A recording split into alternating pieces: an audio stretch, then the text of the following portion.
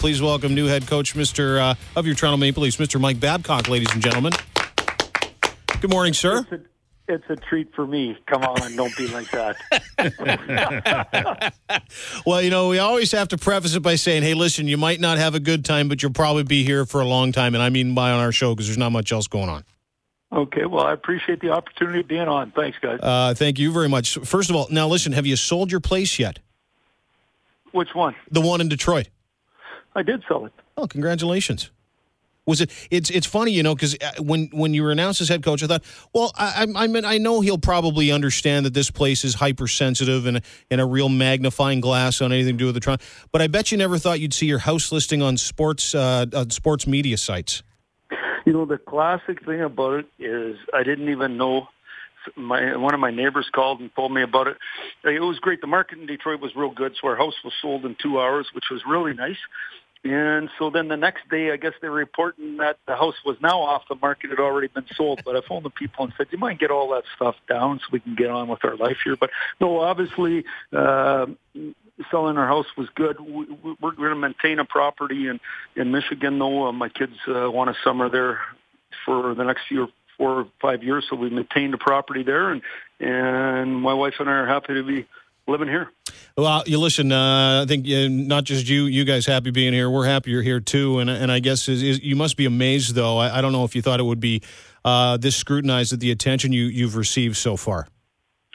Well, obviously I knew that, being a Canadian myself, and I think part of being Canadian is you believe that hockey is your game. Toronto Maple Leafs are our original six franchise to me, which is a special thing. But right now we don't hold, I don't believe, our rightful place in the National League. And so we got to get a better product on the ice on a year-to-year, on a day-to-day basis. And that's Shanny's plan here. And with Lou and myself, that's what we plan on getting done over time. You mentioned, I was reading in the Sun this weekend a nice little kind of expose unplugged with Mike Zeisberger. You talked about being scared to death, and you've spoken a lot about your expectations and you holding yourself to those, and that's who you're accountable to is you, and you're not worried about other people. But I guess I would ask you, is it the new experience or just kind of the, everything involved with a new move, new town, new city, or is it the challenge of taking over this franchise and coaching the Toronto Maple Leafs that is a little intimidating? Well, I don't think intimidating is the right word at all. I think scared or fearful is what I talked about. So, I remember in 1997 when they gave me the World Junior job and I got off the phone, I remember saying to myself, oh my God, what did I get myself into? They just won 4 in a row. And I probably said the same thing when I got the job in Anaheim. I know I did when I got the job in 2010 to coach Canada's Olympic team. The same thing in 2014 is anything new, it's exhilarating. You believe you can disarm the bomb. That's how you have to think. If you think you can, you can. And yet it would have been way safer to stay in Detroit. You're insulated with Ken Holland. You got players that you've known for a long time. You know who they are. Right now I have a face chart on my desk. I don't even know who the players are. You know how they skate. When you see them on the ice, you know who they are, but you don't know what they look like. It just isn't like that. So it's a way different situation. You're getting to know people. But what I like about it, for me, it's energizing. Every day I get up, I'm pumped up. I'm ready to go. And is there going to be some tough times here? No question about it. But are we going to have a good time doing it? Absolutely. And, I'm very excited. When you talk about, not knowing some of the players, we've talked to a couple of guys like Peter Holland, who he says he's had a conversation with you, and you watch Nazem Kadri, who posting Instagram pictures and Twitter pictures of him doing box jumps and working out, says is the best he's ever felt. Have you talked to some of the guys that were on the team last year, and we know kind of about the debacle of last year and how tough it's been here in the city, and have you made them aware of your expectations and what they are? Well, basically what I've done is on my initial call to every guy is I just said hello. I didn't want to get into anything positive, anything negative. I just wanted to say hello and look forward to getting to know them. And then when I bumped into them here, or anyone I've met individually, we've had fairly good conversations. But most of them, until I'm around them for a period of time through exhibition, I'm really not going to know who they are as a player. And what I try to do is I never confuse the player and the person. I love coaching hockey. I love the guys. Absolutely love the guys. And yet, just because I think you're a good man and you try hard doesn't mean you get to play.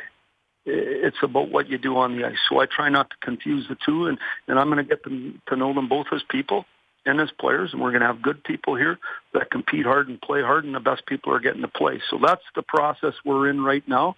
I had dinner with Lou and Jock last night, and we were all talking about the fact we don't know who they are. So until we spend some time with them, we're not going to know. And we're going to get that figured out over the next chunk of time, and it happens in a hurry now. You know what you do is, like in House League, you take those little sticky notes, you put them on top of the helmet with their first name. It should be a lot easier. Well, that's exactly what I'd like to do, but they don't like you to do that in the National Hockey League. I used to do that all the time. You know, we'd have camp at Red Deer College. I think I put their name on the front of their helmet. I actually asked about doing that at Olympic camp, but they didn't think I should have Sid on the front of his helmet. Mike, did you get a sense of relief from some of the players that this is a new, fresh start for everybody involved? Well, I haven't talked to any of them about the past. So that, to me, has nothing to do with what we're doing here. This is a new opportunity. You know, I've been impressed with every guy I've talked to. I've been impressed when I've watched them skate. I've been impressed when I've seen guys work out. They've been good. Now, they should be good. In the short term, it's easy to be on your best behavior. But who you are is what you do every day, and it's what you do when no one's watching. And that's what I'm looking for. I'm looking for authentic people that bring it every single day. And we're going to end up with a good group of that. Is it going to take time? Sure, it's going to take time. Are we all going to learn from one another? Absolutely. But I think it's an exciting time here, and we're in a process. And I think the journey is always the most fun anyway, and we're embarking on one of those. Mike Babcock, head coach of the Toronto Maple Leafs, our guest, and we do appreciate your time. Just, I guess, down to business. You know, if a 19-year-old William Nylander and let's even say Mitch Marner, they come into camp and they show you they deserve to be there, will that opportunity be afforded to those guys? Will there be a spot for those guys should you deem that, hey, you know, these guys have something to offer and we'd like to see them in the lineup? Well, you know, the way I look at it, it's real simple for young guys is Ty goes to a veteran, and kids got to earn their way, and no jobs are given here for free. The other thing about it is, can you help us? Not can you get in the lineup, can you help us? So the way the CBA works today is you have to pay these guys. If you play a kid when he isn't ready to help the team, and it's 1 year off his contract, would you rather have that guy ready or playing when he can help your team? So that's another thing to consider. But to me, I think the process we're in is we got to get to know the guys here. I don't know which kids are ready to play, which kids aren't ready to play, which kids are physically, which kids are mentally ready to go. What you do at training camp each year, you get fired up about the kids. You're all charged up. They're fired up through exhibition. The regular season comes, 10 games in, the kid's sitting with the general manager. I mean, let's make sure they're ready to play. And when they're ready to play, they're going to be Leafs. If they're not, they can play for the Marlies or play junior. Mike, what's the expectation for this season? The expectation is simple. Get better each and every day and compete hard. And when you walk out of the rink, hold your head high because you competed at the highest level. Being aware, Mike Babcock, our guest, and again, we do appreciate it, being aware of the abject disappointment this rabid fan base has had to endure over the past 40-odd years, last year's debacle. And you say, you know, getting better every day, but what is the best advice you could give fans? Because, you know, you talk to Maple Leaf fans around the city and, you know, everybody's kind of sitting there with one eye open, one eye closed going, you know, could this be, you know, the change or the turnaround that this franchise is so desperately wanted for such a long time? If you could get people to temper their expectations, and I know you've talked about pain, what advice would you give a fan who has been through this for decades in the city of Toronto? Well, I think it's real simple. Just be patient. It's going to happen. Hey. How's that? I think it works for everybody, Mike. There it is.